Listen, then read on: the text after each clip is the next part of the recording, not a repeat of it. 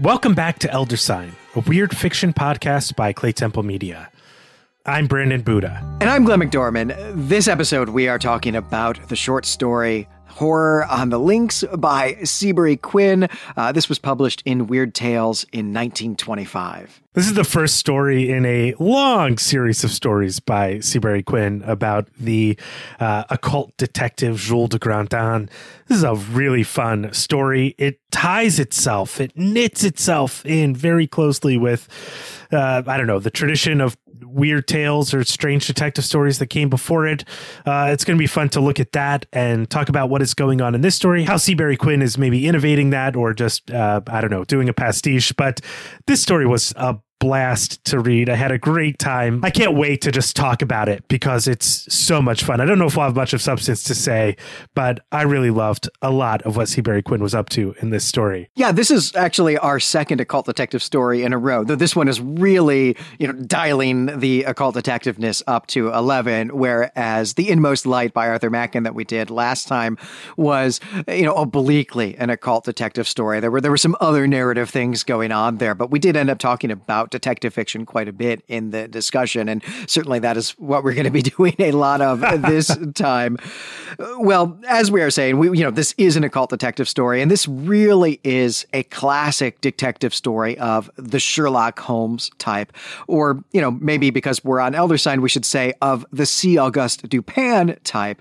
But in either case, whichever of these archetypal detectives we prefer, what this means is that we have a first-person account from the sidekick character.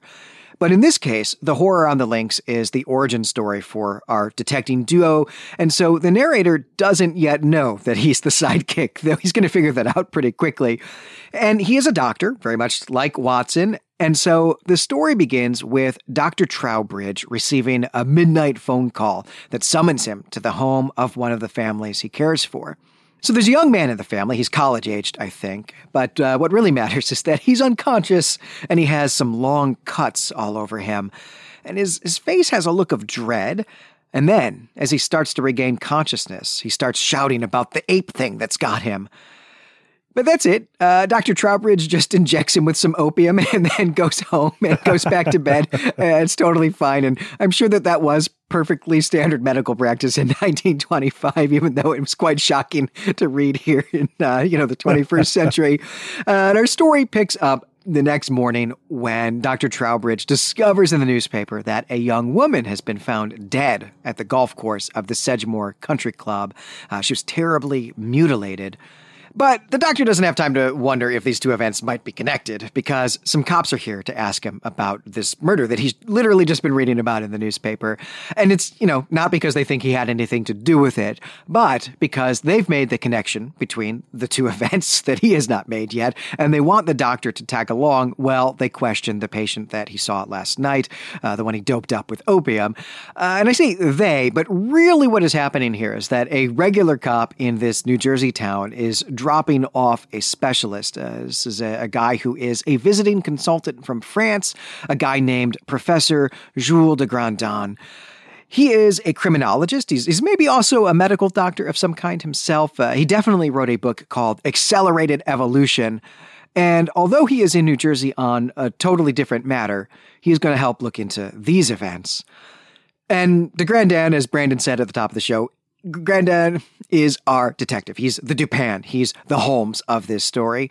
Though Quinn maybe has more immediately in mind somebody else famous from detective stories. So let's get the description of Jules de Grandin and see if this description rings any bells. So here's what Trowbridge writes. He was a perfect example of the rare French blonde type, rather under medium height, but with a military erectness of carriage that made him seem several inches taller than he actually was. His light blue eyes were small and exceedingly deep-set, and would have been humorous had it not been for the curiously cold directness of their gaze. With his blonde mustache waxed at the end in two perfectly horizontal points, and those twinkling, stock-taking eyes, he reminded me of an alert tomcat. So that should remind us of somebody else. This description of Le Grandin really calls to mind the way that Agatha Christie describes Poirot. The influence here is pretty clear. I will say, though, that I've only read The Murder of Roger Ackroyd, which is actually a great introduction to the Poirot character because it's described by a true outsider. It's not the classic detective duo that you find in the other Poirot stories. It's a great novel, by the way. I think that's one that I'd recommend to anybody. I've seen many adaptations of her work as well. And I mean, if you're trying to smuggle a new character into the public consciousness, imitation is a great way to do it. Seabury Quinn has given his readers something really comfortable and familiar to latch onto in terms of characteristic and character itself. And that kind of idea of familiarity is what Quinn is up to in general in this story. This whole story is an exercise in changing the formula by degrees. And I think it works beautifully, even though it's kind of a light story. This book, Accelerated Evolution, I wish it were a real book. There's like a few metal albums, I think, that have this title. But I think, we're going to have to add this book to the library of books that don't exist that we want to read. In my opinion, it's got to be about the X-Men or something like that. And I want to point out a few things about the opening of this story, too. There's just a lot of lightheartedness in the opening of the story. Dr. Trowbridge is already and immediately kind of great and funny character as he narrates this tale with this light touch. He says, with regard to getting the phone call in the middle of the night, that physician's sleep is like a public property. And this is a great line that gives us kind of a sense of built-in world weariness to Dr. Trowbridge. And Glenn, yes, I love how this treatment of the patient is to shoot him up with morphine, do a little bandaging and call it a day. I mean, Trowbridge just wants to go back to sleep. Yeah, that's right. I mean, this is also, I think, when basically this is what parents did to their babies so they could go back to sleep as well. You described what Quinn is doing here with Poirot, and this is exactly, beat for beat, point for point, a description of Poirot, with the exception that he's blonde. Otherwise, it is exactly Poirot. You described this as smuggling, but I actually think that if she had known about this story and had wanted to do anything about it, I mean, to be clear, I am not any kind of copyright lawyer, and certainly not a copyright lawyer in the 1920s, but I think Agatha Christie would have had a real case, because even the title of this story is in direct reference to a Poirot book that had come out literally just a year and a half before this magazine hit the stands. And that's The Murder on the Links. And here we have the horror on the links with, the blonde version of the protagonist of Agatha Christie's book. It seems dangerously close to some kind of violation here. Although, Quinn did not make a whole lot of money, and I don't think he was taking business away from Agatha Christie here.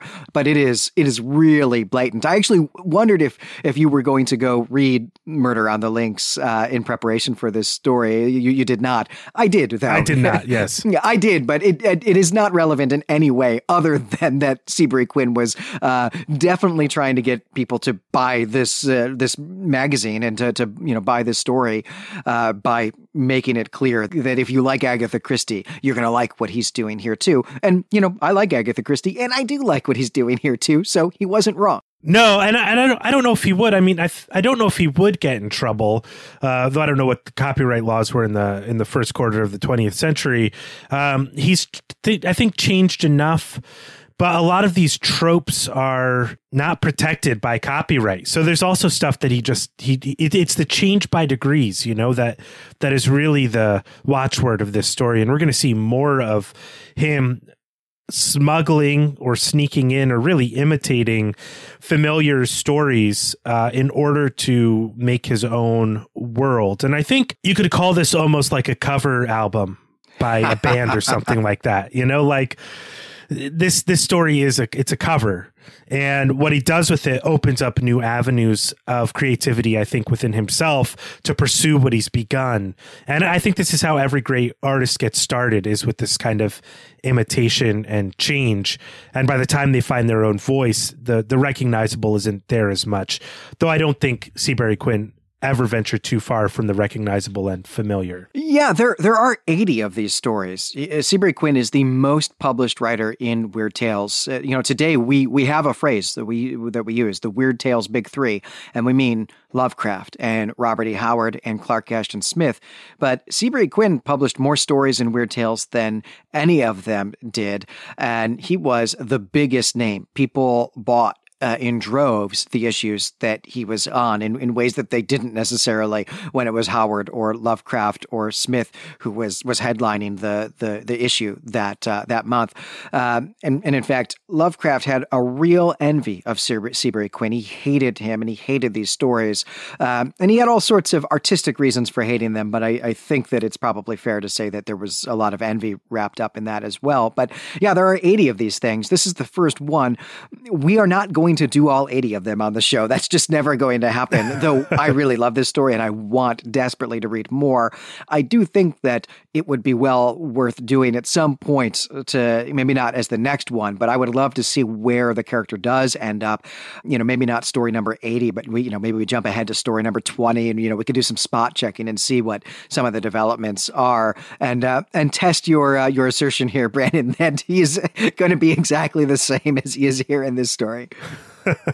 Well, we'll see. Quinn also got paid more than the other big three writers per story as well, which I think kind of obviously rankled Lovecraft's own sense of who Quinn was, because these are hacky stories. And I'm going to point out as we go along some of this sort of hack writing technique that I actually think is pretty useful, and I don't think any serious writer can discount the utility of some of these techniques in trying to get a story sold or trying to reach a popular audience, if that's their goal as a writer. Yeah, and the irony, I guess, of this, I don't know, rivalry is not the best way to put it, because I'm not sure that Seabury Quinn cared at all about H.P. Lovecraft, thought about him ever once, but Lovecraft certainly wrote quite a bit about Seabury Quinn. Seabury Quinn actually had a upper middle class day job. He was, in fact, himself an attorney and was doing quite well at that job and didn't need to be writing for the money. Lovecraft was allergic to work, would never take a job, and but would not write pulpy stuff for the money, even though he could have written his own series of occult detective stories and made a good living, and then therefore not died, only halfway through, his life, and also probably still had time to write the masterpieces that he wrote as well. He just didn't want to stoop to that level, and so there's maybe some, I don't know, dramatic irony, I guess, since we, the audience, know how these stories work out, which is a real shame. And it would be interesting someday, I think, to take a look at what Lovecraft does have to say, not just about Quinn, but about a lot of the writers that we work on. And these are comments that come in letters, by the way, and then also, of course, his magnificent essay, Supernatural Horror in Literature, which I think we've really only mentioned one time on the show, and that was, the very first episode, our kind of zero episode, introducing what is the scope of, the literature that we're going to be covering here. So we should do something like that someday. Well, let's get back to the present story. So the patient in question here, the patient that they are all now going to visit, is Paul Maitland, and it is time to get his backstory. Oh, he was at the country club last night, and he took his girlfriend Gladys home at a perfectly reasonable hour. But then he realized that he had left his cigarette case at the club, and so he decided to go back for it. So he's driving back to the club, and as he goes by the golf course, he hears a woman screaming, and he stops the car, and he rushes to investigate. And he sees a woman's body on the ground, and then nearby is some kind of monster. Now, this monster is not as tall as he is, but it is twice as wide, and its hands hang down to the ground. It's dark and hairy, but it's also wearing a tuxedo. And Paul yells at it to go away, but it just jumps up and down, and so he shoots it with the .22 caliber pistol that he likes to keep with him for safety, as all Americans do, I guess. But the monster just took the gun and snapped it in half and then beat up Paul pretty seriously, and that's where the doctor comes into the story. And so all of that is interesting. That encounter is interesting, but there is no time to dwell on it because Dr. Trowbridge has now been summoned to see yet another patient who was also at the country club last night. And this is another young man. This young man is named Manley, and he boards with the Comstock family. And hey, he was shot with a small caliber gun. Might not have been a .22, but could have been. But he's going to be fine, so let's not bother connecting any dots just yet, and instead, let's go to the morgue. The young woman who died and is at the morgue now, her name is Sarah Humphreys, and she has the exact same types of injuries as Paul Maitland, but she also was strangled to death. And Dr. Trowbridge thinks that the marks on her neck indicate that this must have been some kind of, rope or some kind of strangulation device. But de Grandin knows that the rules of this genre demand that great detectives leap to totally crazy conclusions that are going to turn out to be completely correct. And so, playing his part just fine, he announces that this was no rope or anything that strangled Sarah. It was the hand of an ape in a tuxedo, and that's a big act break there. Yeah, we have this description of the attacker here as hairy as an ape and strong too. This puts us squarely in Murders in the Rue Morgue remix here. Here's another hacky technique I want to point out. Glenn, you brought this up in your recap, but this is another technique that I think is pretty useful in the world of word economy and writing and selling stories. And this is what happens. As soon as the characters learn a piece of information, it is immediately relevant to the plot. There's no red herrings here. There's no info dump. It's just here's the information. Here's how it's relevant. They learn about the ape man getting shot and then hear about Mr. Manley being shot. Obviously, there's a connection. But what keeps us turning the pages is discovering how these things are connected, not the fact that it's kind of lazy to just give somebody a piece of information and then have it immediately relevant. Quinn is trying to sell to a magazine with a word count max, probably. Right. Yeah. You've invoked the Murders in the Rue Morgue here. Hey, yeah, this is the Murders in the Rue Morgue. We're going to see more of that, though it is a mashup with something else seminal in the development of weird fiction, which is all brilliant. This is a really fun and brilliant story. But yeah, unlike the Murders in the Rue Morgue, it is not a whodunit, right? And of course, Murders in the Rue Morgue was the first story that we ever did here on the show. We did a two-parter on that, and thinking all the way back to the origins of Eldersine here, right? What really characterized that story was that Poe was presenting us with the evidence in this almost clinical way and inviting us, the reader, to try to make sense of it. And of course, we can't possibly make sense of it because, hey, it turns out that nobody murdered the people in the Rue Morgue. It was an orangutan the whole time, right? And so, we're given all these clues that can't possibly make sense because the solution to the problem is totally absurd. But here, Seabury Quinn wants us to know what the solution to this is going to be, as you say. And it's really just that we're along for the ride. We're here for the how, not for the whodunit. We're going to be looking in the discussion about whether or not Seabury Quinn really followed the rules of the mystery fiction. I'm on the fence about whether or not he did. And I also am not always the biggest fan of those rules. I think they work 90% of the time and are worth following. But I also like writers who are able to break those rules. The rule being, don't give the protagonist, the detective, more information than the audience has, because the audience likes to solve the mystery too. But Le Grandin is clearly carrying these revelations within himself, these epiphanies that I think are fairly obvious to a reader of the genre, but I don't know if they quite follow the rules. I don't want to talk about that now. We'll get to that in the discussion. But I think it's an interesting question to explore in this story in particular. I want to talk about the reveal that we get that the ape is wearing evening clothes. This is an example of Le Grandin being yes, but was the ape wearing a tuxedo? Sort of thing that nobody could guess. And I'm thinking first that even though we're in Murders in the Rue Morgue territory, that this is someone in a costume, because that would also explain the lack of fingerprints on the girl's neck. But then I'm also thinking hey, why would a costume like this exist? Why would an ape costume in a torn evening outfit? Who would make this costume in 1925? And then I'm thinking hey, the Horror on the Links cosplay scene is really weak. I want to go to a convention and see someone in this costume. But mostly what I'm thinking is, hey, where's the creepy Ferris wheel operator who's mad about the economy and scaring people away from his home inside the House of Mirrors at the boarded up carnival? This has that kind of feel of the town where the monsters are really people, and Scooby-Doo is really what I'm talking about.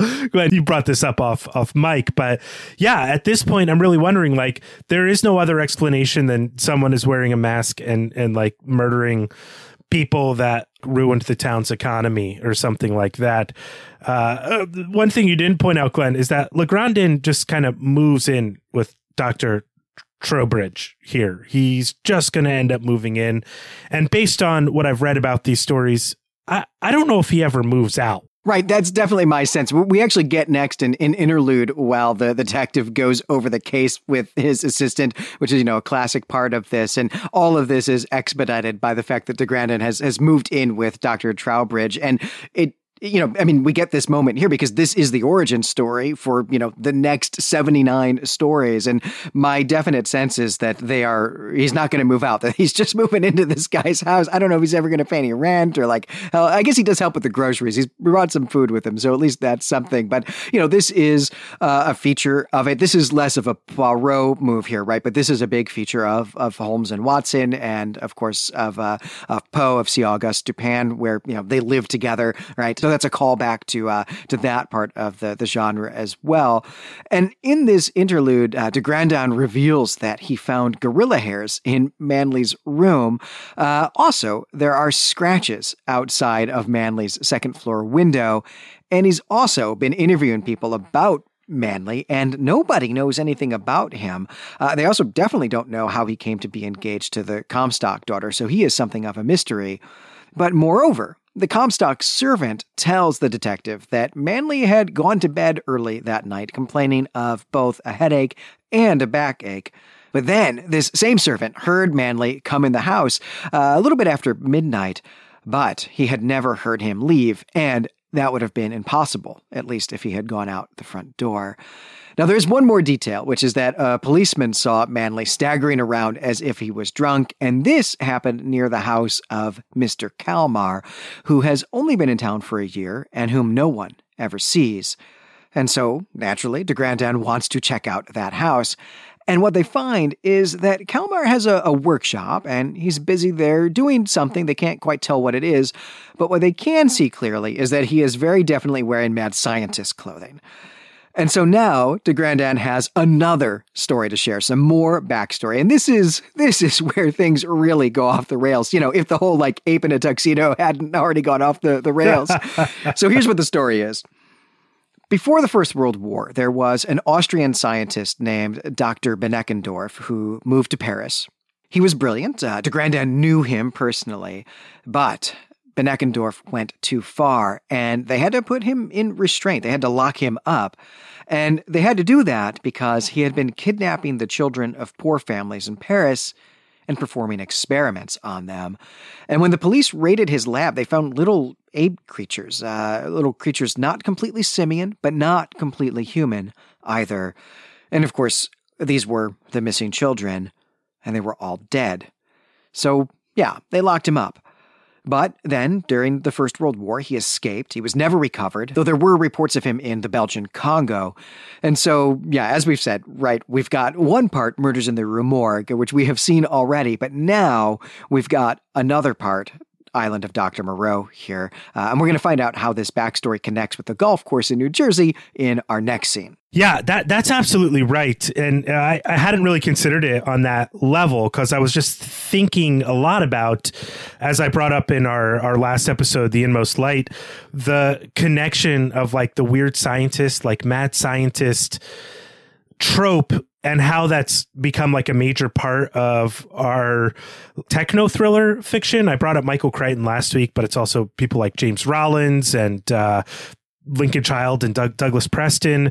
This weird shift of the mad scientist into and weird fiction into airport novels was what I was thinking about. But I guess I had recently begun listening to The Island of Dr. Moreau on audio tape, and it just, that to me feels so different because it's like a sailor tale. It's got this most dangerous game vibe to it, and that kind of spawned, in my sense, this whole other world of 20th century fiction that I forget that it's really a mad scientist story at its core when I approach it.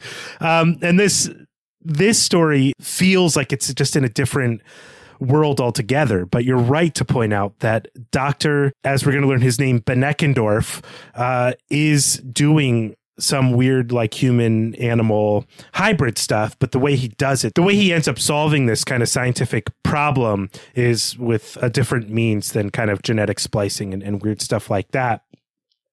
I do want to point out here, Mr. Manley doesn't talk to anyone. We get descriptions of him. He's kind of moody, but he's rides well, and this is enough to fool the Comstock family, I guess. and we get this question of like, hey, why did Miss Comstock even fall in love with Mr. Manley? But I suspect she's like 17 years old, and this kind of goth dude is probably pretty cool to her. But I think it's a really solid question. He like broods a lot, and he doesn't talk to anyone, and he's like hanging out in his room and leaving at all hours of the night, especially like with when the moon changes. He's your classic sort of Byron-esque romantic hero, I guess, in the mind of the young Miss Comstock. But I thought it's a really funny description, especially as we learn more about him in this story. I do want to point out that Legrandin is kind of plays dirty. He bought the clothes where he found the gorilla hairs from Mr. Manley. He bought these discarded clothes from a servant. And, you know, also in his talking about what's going on as he's kind of trying to get Trowbridge to open his mind to the possibility of this like real gorilla in a tuxedo situation, that he says that men have gone mad knowing what I know. And Trowbridge obviously doesn't want to know any of this or even to know that this thing is a possibility. But this also gives us the information that Legrandin has been living in weird fiction territory for a long time. And now he's in New Jersey. So like he's deep in that weird fiction territory. Yeah, you're right. The weirdest element of this story might be that it's just in suburban New Jersey. Though, you know, that's a move that we admired about Legati and the Frolic, is that, you know, this weird horror was taking place in the mild-mannered suburbs. And that's basically what we have here, though, you know, moving the pulps there seems somehow stranger actually than moving cosmic horror there. Well, we're just about at the end of this story, so we return now to the Comstocks so that we can interview Mrs. Comstock. And hey, it turns out that she actually used to be engaged to Dr. Beneckendorf, but she broke it off when she discovered that he enjoyed torturing animals. But before Dr. Beneckendorf left, he threatened her with what is a pretty creepy mad scientist speech. I'm just going to read this here. I go, but I return. Nothing but death can cheat me. And when I come back, I shall bring on you and yours a horror such as no man has known since the days before Adam. And it's a pretty great speech. Really, it is really creepy, I think. But hey, let's not worry about that right now, because we really need to know more about Manley. Manley arrived at the Comstocks about a year ago, and he had a letter of introduction from one of Mr. Comstock's friends from college, who happens to now live in Cape Town, South Africa. And so Manley has been living with them for a while. It's a sort of temporary arrangement. Except, of course, right, that Manley and the daughter Comstock fell in love and are going to be married next week. And I think your description of the archetype that Manley is here is spot on, Brandon. But of course, right, at this point, DeGrandin is suspicious of Manley's arrival, and it turns out, as it has to turn out, that indeed the college friend does not actually live in Cape Town. And so now it is time to go to a gun shop in order to buy a Winchester rifle. And this move here, Brandon, this to me seemed like it should be climactic, but it really is not. DeGrandin actually now just hangs around town with his rifle for an entire month. And what he's doing is observing things before he finally gets Trowbridge to join him in Act 3. And I guess they're still just living together for that entire month while nothing is actually happening. It's a sort of a strange move. But the action is back on now. And so DeGrandin gives a big speech about how it is a well-known mystery of science that the phases of the moon have such a profound effect on us.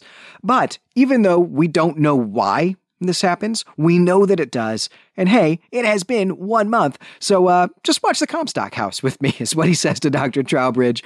And as soon as the family goes to bed, a gorilla climbs out of the daughter Comstock's window And this gorilla is, in fact, carrying the daughter Comstock. It's, straight out of King Kong, basically.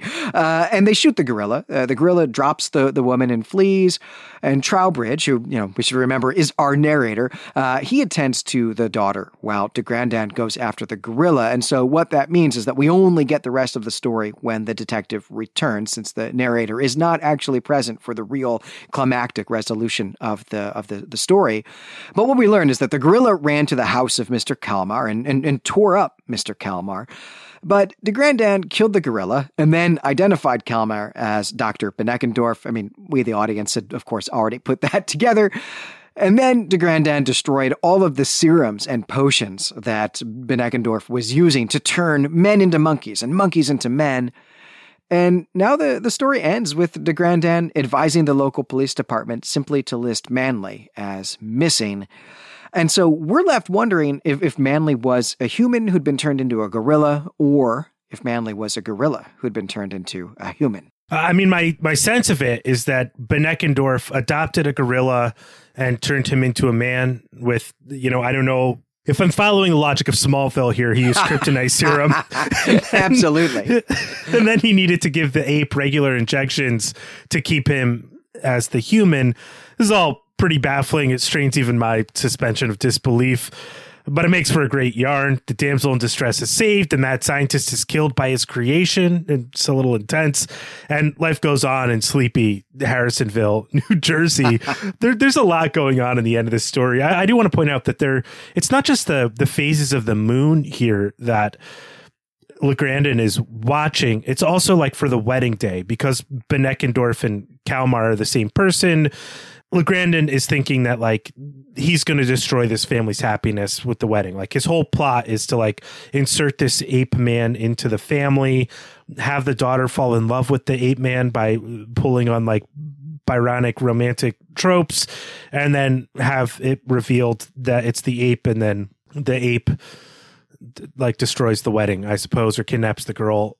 I don't know. It's a little confusing. It seems to rely on a lot of factors that are hard to control. But I mean, it's a real mad scientist tale. And the most popular mad scientist story of all time is probably Frankenstein, though I think The Island of Dr. Moreau is another one.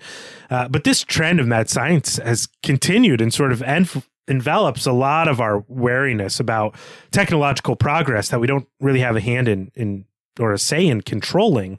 And I think we'll want to think about why mad science is so prevalent in 20th century popular fiction. But I also want to talk a little more about Beneckendorf, too. He's a really bad dude. He's completely without empathy in harming animals. He's furious when he's not praised for what he thinks he ought to be praised for in this romantic partner, rather than considering that, hey, your loved ones who see all of you might have some pretty good insights about where you need to cool it, like if you're torturing animals. And he's just purely a narcissist. There's just one more reference I want to bring up here, which is that Seabury, Quinn, and LeGrandin invokes Tanit here as kind of being in charge of the moon. I didn't see like a real reference as I was looking this up where she's directly some kind of moon goddess. She was the chief goddess of the people of Carthage, going back to the 5th century BC, I guess is when it shifted. But she's the consort of Baal and worshipped readily along with Baal by the Carthage people. And I'm not sure if she, as I said, has anything specific to do with the moon, but she was associated with the heavens. So maybe that's where Quinn got this reference from. But all this moon talk also makes me think we're kind of tugging on some shapeshifter strings, some shapeshifter territory here. Maybe not a werewolf, but like a were-ape. So there's kind of quite a lot going on at the end of this story to make sense of it and wrap it up. Though I think Seabury Quinn has laid out the groundwork, even though maybe it's not fair play. Yeah, my sense of how this works is that the serum, well, one, yeah, Manley definitely is a gorilla who is transformed into a human by this serum, but the serum wears off because of something to do with the moon, seems to be the case. but that seems also totally unnecessary. Just have the serum wear off. You don't also need to have this be werewolf properties. There's too many things going on here in the metaphysics of how this works, though, we haven't done a werewolf story yet, so I guess maybe this can tick our were creature box that we've just somehow managed to be on the air for years without doing one. But, we're about ready to move into the discussion here. But before we do that, we want to take a minute just to update listeners about where we are at with our Patreon goal of doing a series of episodes on H.P. Lovecraft's novel At the Mountains of Madness. And right now, we really only need 9 people to join us at our lowest level on Patreon, and we would hit that goal, and we would begin producing episodes on that series. And we can say definitely right now, at this point in 2021, that we know we're not getting any Lovecraft on the main show this year. It just hasn't been nominated by anybody, hasn't been elected on any of the ballots for this year. So this is the way we might get some Lovecraft this year. And we need very few people to join us, even at the lowest level, to get us to that goal. And we would really like to read this story. Yeah, 9 people. If you have thought about supporting us, but haven't yet, or you've checked out our Patreon, or you kind of hover around there thinking, should I do this? We only need 9 of you. And it would be such a huge help to us, not only in continuing our podcasts and the whole Clay Temple Media Network, but also to get to do something I think we're both itching to do. So you'd be helping us out with that as well. And we really want to also continue to encourage our listeners to continue to review our shows. It makes a big difference to us when we see those reviews pop up on Apple Podcasts or wherever you're listening to our show. It makes us way more visible. It makes it so that more people can find us, and we can really make Clay Temple Media the network that we are trying to make it. And it's taken a lot of time, but we want to keep moving forward. Yeah, and I should say, too, that of course, something that's coming up after At the Mountains of Madness is that we also will do an extended bonus series on the island of Dr. Moreau, because this is a story that was Gene Wolfe's favorite novel and is also so foundational to weird fiction, which we are seeing right here in this story. This will be the sort of culmination of that. So we'd love to have your support to help us get to do these bonus series on these stories. It would be a ton of fun, and we really do appreciate all of the help and all of the support that we get. But let's get into the discussion, Brandon. Where do you want to start? I want to start with the conventions that Seabury Quinn is working with. This is a really interesting story, historically speaking. It's not just fun to read. It really plays a role in the public imagination of weird tales, of weird fiction, of what horror fiction might be, of the progression of the occult detective.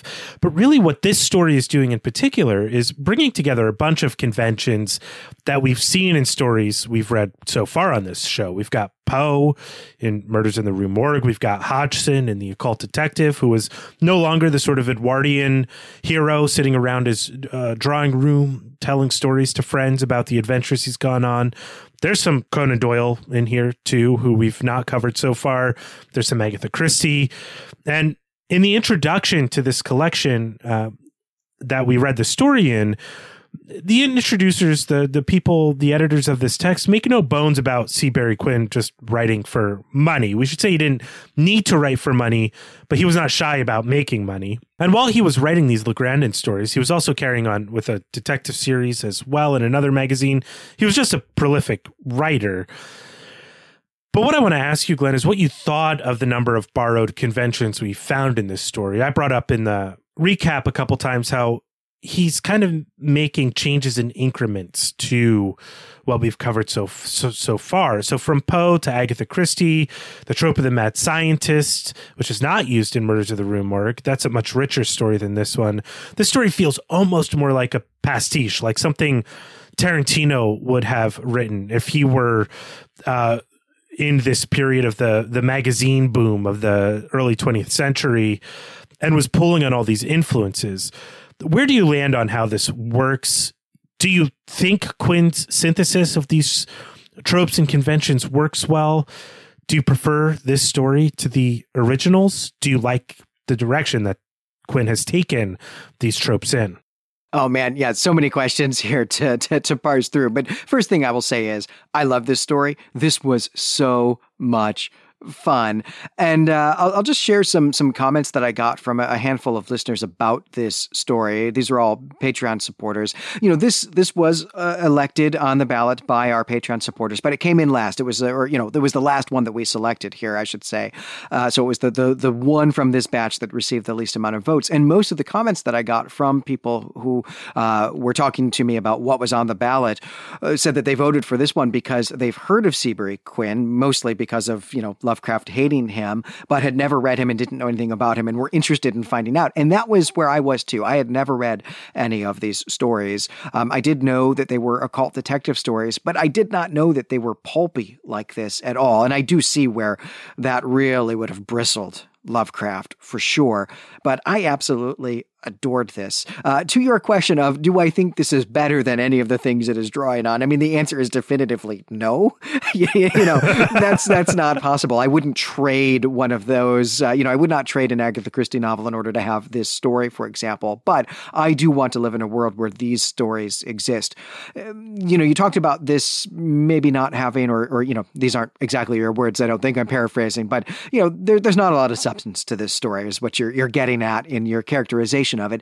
And that is true, right? If you're going to riff on the Murders in the Rue Morgue, this is about the lightest way that you could do it, where you're really just taking the sensational plot element and then also some of the forms of the detective story, though they originate there in that story. Of course, Quinn is drawing them from lots of other sources as well. They're updated here, and he's doing some things to update them himself, but he's not taking any of the substance in that story. Our episode on this story is going to end up being, I think, about a third of, the number of minutes that we spent on Murders in the Rue Morgue.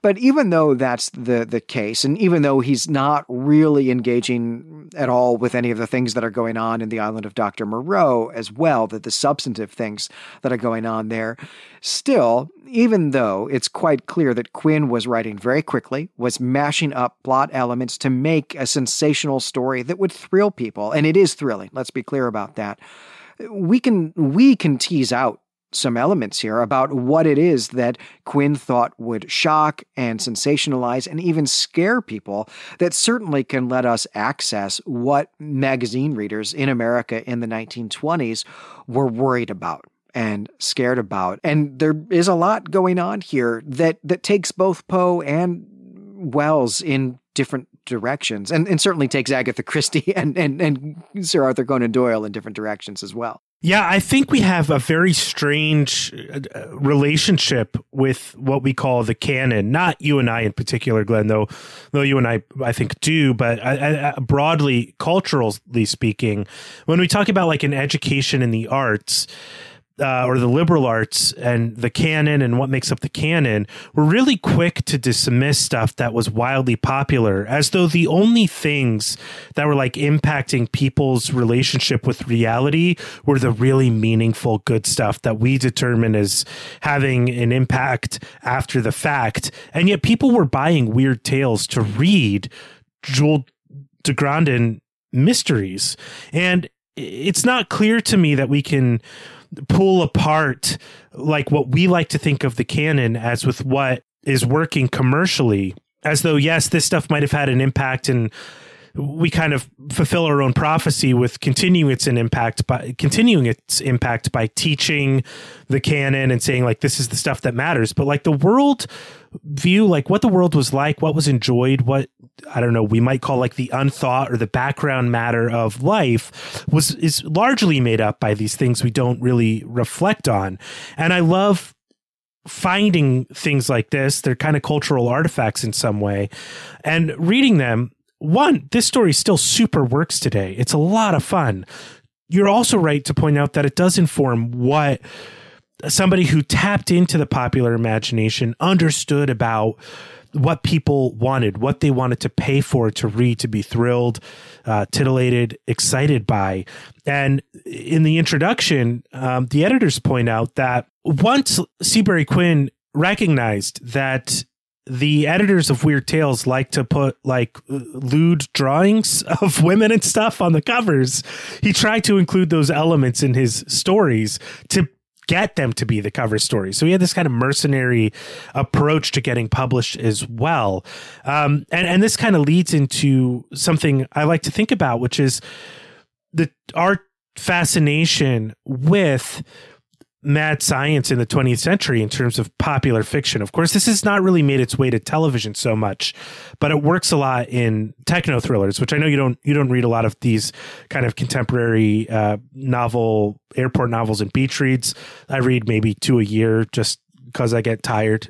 But it's certainly had a big impact on late 20th century and at least the first quarter of the aughts, the 2000s, in terms of popular publishing. And I wonder, I said a lot there, but one, there's this kind of dichotomy between popular fiction and the canon. And I wonder if I could just get a quick take on that. But also, why do you think weird science mad science, I should say, has become such a big deal in the 20th and early 21st centuries? Yeah, before I answer your questions, Brandon, I just want to make note. You've been saying, the book, and I want to be clear that we are reading this story out of the first volume of 5 of the complete tales of Jules de Grand Dawn by Seabury Quinn that was put out by Nightshade Press. And the introduction you're talking about by the editors there are George A. Vanderberg and Robert E. Weinberg. And this is a beautiful collection. It was a great introduction, and we should say thanks to them and thanks to Nightshade for getting all of this together and doing this work. It's awesome to have, we've only got the first volume here, but it's awesome to have this entire collection in existence to, save these pulps from disappearing. But to your point here, to your question about, hey, why mad scientist? And in particular, why here in 1925 in the United States? And it's clearly connected to one of America's opponents in the First World War, right? That we've got a German-speaking, we have an Austrian mad scientist who, although actually not involved in the war in any way, and in fact spends the start of the war in a French prison, but uses the war to escape and to go to the Belgian Congo, which presumably he can do because Belgium has been overtaken by the Central Powers. It's been occupied by Germany. It's something we talked about when we did Soldier's Rest by Arthur Machen, which we did. I guess that was one of our Patreon episodes last year. And so there's a sort of lawlessness there, perhaps, that allows him as a German speaker to get by any officials without any, paperwork or any questions being asked, that sort of thing. So I think that what Quinn is tugging at here is anxiety about what the world is like now that we know definitively that science and technology has created a world in which there are machines and perhaps other marvels that can kill us by the tens, hundreds of thousands, by the millions, in fact, the tens of millions, and can also reshape us, can reshape the world, make the world not as it seems, and confuse us, to make us unsure of even where we stand in the world, to make us uncomfortable in it. I think that's what Quinn is tugging at here with this mad scientist story, and showing us things like, do you really know who your daughter's fiance is? And making us afraid of young men. I mean, I think it's fairly clear to me that Manley, as he's presenting himself with these papers and he's looking for a place to live and looking for a new town to start a life in, is presumably masquerading as someone who's been in the First World War and, may not be doing that well from it. And so there's a lot of chaos that from the aftermath of the First World War, even in New Jersey, that is being pointed out here as something that is an avenue for horrors to happen. Right. And I don't think that our anxieties about technology that can destroy us have gone away since the Cold War and nuclear proliferation and constant news stories about Iran and South and North Korea, testing nuclear weapons or refining uranium or plutonium and all this stuff. These are ongoing concerns that I think shape popular fiction, where we have, like in James Rollins' case, a team of special agent, occult detective people who have a special thing that are hey, Solomon's Mines, just we found this thing there that could be world ending, or, just pulling on these threads of the pulp narratives and the pulp interpretations of what we consider canon. And one way that works, one way that this story is a great example of that, as you've pointed out, Glenn, is that it takes the really sensational and exciting plot elements of what we think of as canon and turns those into the reasons why we read, instead of thinking about like the social consciousness issues or the innovations in craft or something like that, and kind of makes it part of our, like, the simmering background anxieties that we see. This is really easy to overcome. We need a Frenchman with a great mustache who lives in this weird territory of the world or understanding of the world, and he just knows exactly what to do. Like, our heroes also become simplified as the problems become simplified in pulp fiction. And this has been ongoing, though I think, I don't know. I read, as I said, more of this kind of contemporary pulp novels, I think, than you do. And I see the way that these early stories have really shaped that avenue of the techno thriller in our world today, which is not a genre I actually like very much. The last one I read, I put down because there were like 3 pages describing fountain pens, and I thought, this has gone too far. This is not the technology we need described to us in a novel.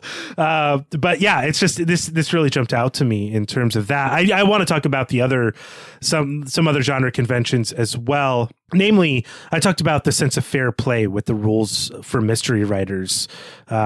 And I wonder if you think this story was fair in the way that it gave the audience enough information to put the mystery together, or whether it was practiced well, I should say, because I think we could put it together. And I don't know if that's because we're aware of the genre conventions or if it was in the writing. I can't actually separate that out. Like, I can't read this story and not know exactly what it's about because I've read a lot of weird and pulp fiction. I wonder if readers at the same time would have thought this was like kind of fair play in the detective fiction tropes. I cannot imagine any reader, in 1925 or, now, or any point in between, who has not solved this case before the detectives have, right? It's just so obvious what the answer is. And to me, that does not indicate a failure on Seabury Quinn's part. It indicates to me that he wasn't trying to get us to tag along on a whodunit, that the joy of reading this is not the joy that you're supposed to get from Murder on the Orient Express or The Murders in the Rue Morgue, for that matter, where we really are being invited to ourselves be the detective.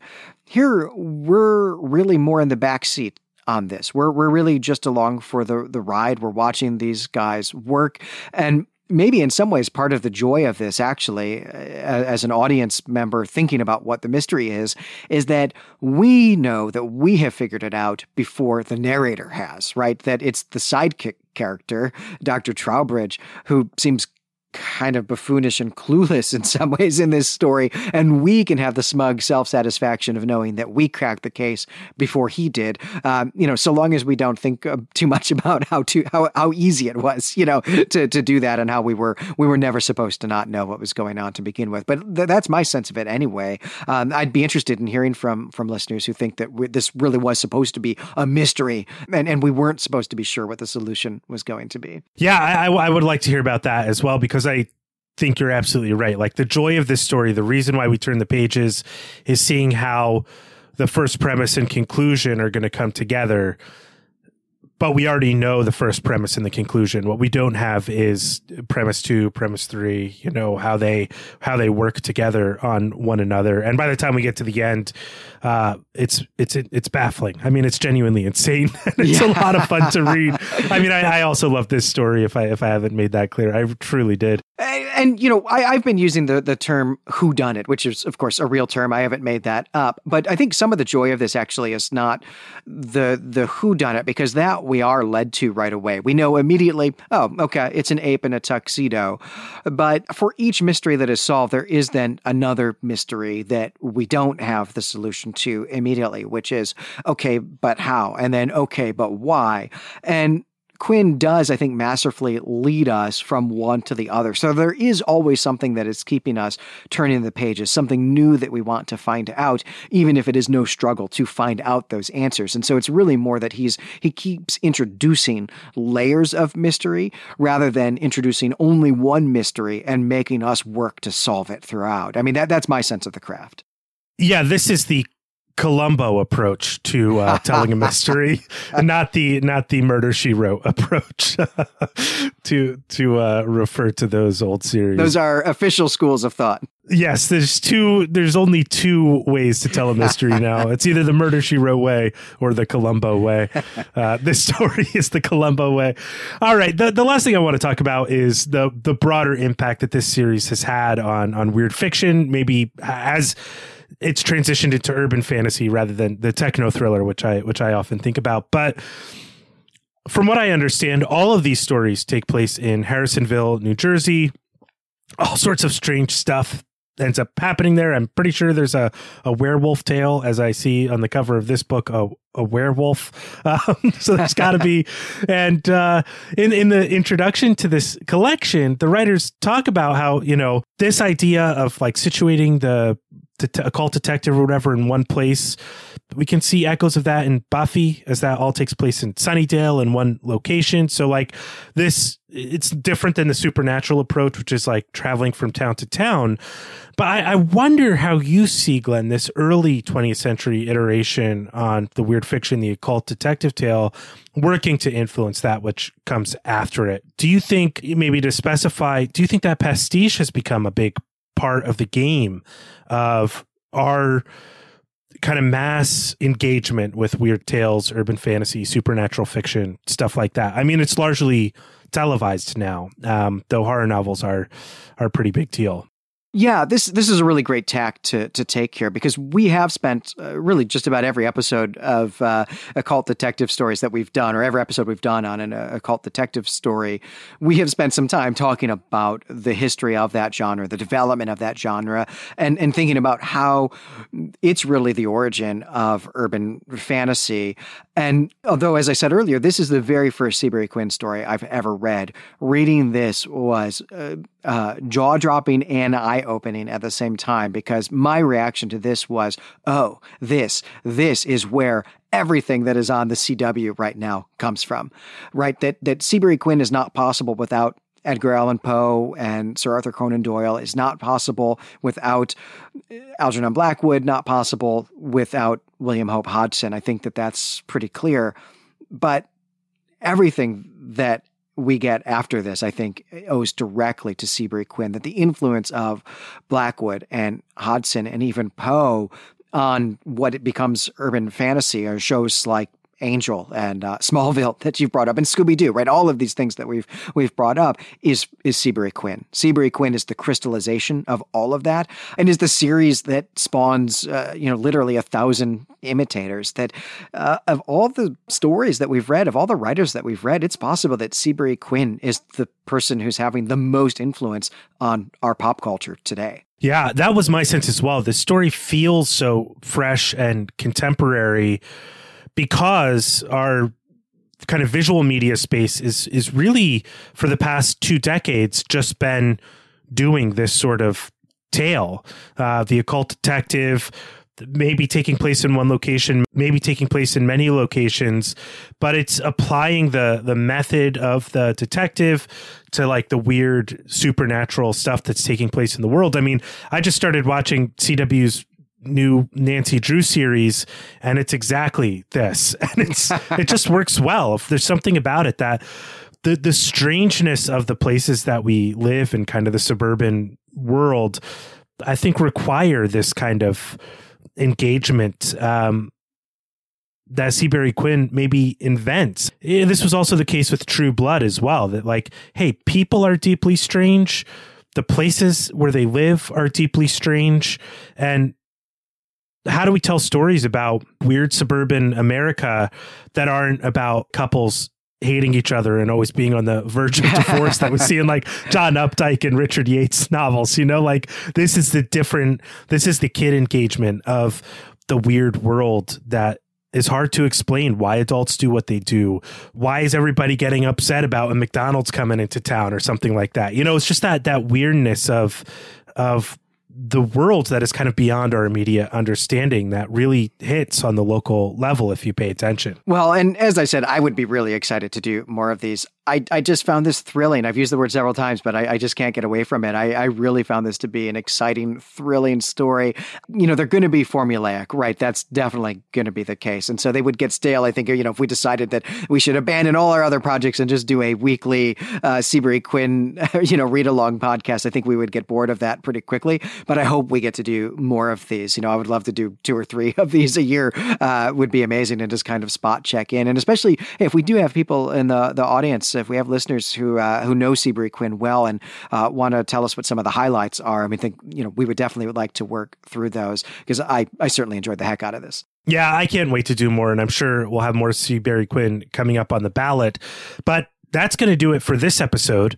I'm Brandon Buddha. And I'm Glenn McDorman. As always, you can find us and our other creative projects at claytemplemedia.com. And if you would like to support the network and get us to cover Lovecraft's novel At the Mountains of Madness, and hey, also H.G. Wells's novel The Island of Dr. Moreau, please join us on Patreon at patreon.com/claytemplemedia. Let us know what you thought of our coverage of the Horror on the Links at our Clay Temple forum or on our new subreddit. We'd love to hear more of your thoughts and your engagement with this tale that seems strangely contemporary. We also didn't talk about what Tanit's doing here, so let us know your thoughts about that too. Yeah, I'm actually ashamed of myself. You invoked some ancient religion, and I let that nugget drop. But yeah, that's what we've got a forum and a subreddit for, so we'll take it up there. Well, as I said at some point in the show, this was the last episode from this batch of stories selected on a Patreon ballot. So next time, we'll be starting with the first story that came in on a new ballot, and that is going to be The Portrait by Nikolai Gogol. We're going to do 2 episodes on that one. But until then, we greet you and say farewell.